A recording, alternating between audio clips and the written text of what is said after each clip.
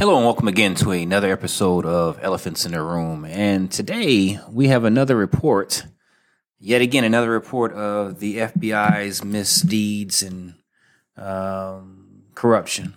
According to the AP, a former high-ranking FBI counterintelligence officer who was investigating Russian oligarchs, he was indicted for secretly working for one. Now, he was an FBI agent, and he was in charge of the counterintelligence department. And you got to ask yourself, well, wait a minute, well, what all does this person do? Well, the irony in this is that he was one of the primary people who was working on the Trump situation. Now, he's working on the Trump situation when they were saying that there was collusion and whatnot. But come to find out, the FBI agent was the one who was getting paid and who was colluding with Russian oligarchs. So here we have it again that, the FBI is dirty. Not necessarily the ground level folks on the FBI, a lot of the agents, but this is the leadership, and I can tell you that it's sad because you want this this agency to have some type of prominence so that way we can get stuff done. There's a semblance of taking care of business and justice for all, but there's not justice for all. So Director Christopher Wray, he sent out a bureau-wide email on Monday, and he said that the alleged conduct is entirely inconsistent with what I see from men and women of the FBI who demonstrate every day through their actions that they're worthy of the public's trust. That I can attest, and I think that would be true. However, if you change that and you say, well, hey, the leadership of the FBI is consistent with these allegations because the leadership is partisan and the leadership has been doing a lot of things that's dirty. And unfortunately, I think some of that has trickled down to some of the FBI agents or special agents out there who decide what they can do with impunity. They do it as they please. They can charge how they please. They can make decisions on people's lives as they please. I think there are a lot of dirty FBI officials. Again, the ground level FBI agents, I think some people, they get into it because they want to make a change. They want to make a difference in the United States. They want to go after the man who's committing these huge crimes. Come to find out, the cancer is in the FBI, in this agency right here.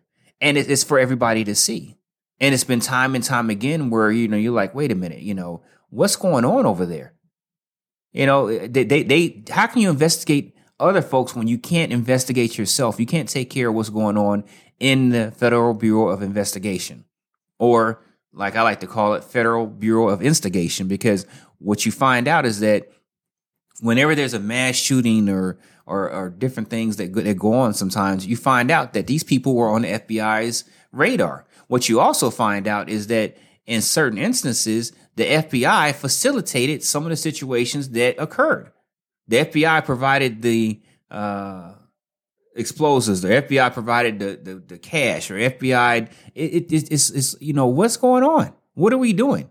It's almost like a script out of a plot out of a TV show or a movie, and people are living this, and it's insane what's going on right now in that department. Christopher Wray, he's been there for X amount of time, but he should be fired.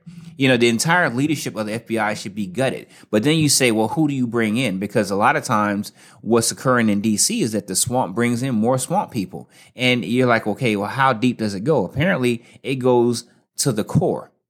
And if it goes to the core in the FBI department, then that would tell me that there needs to be some type of reform.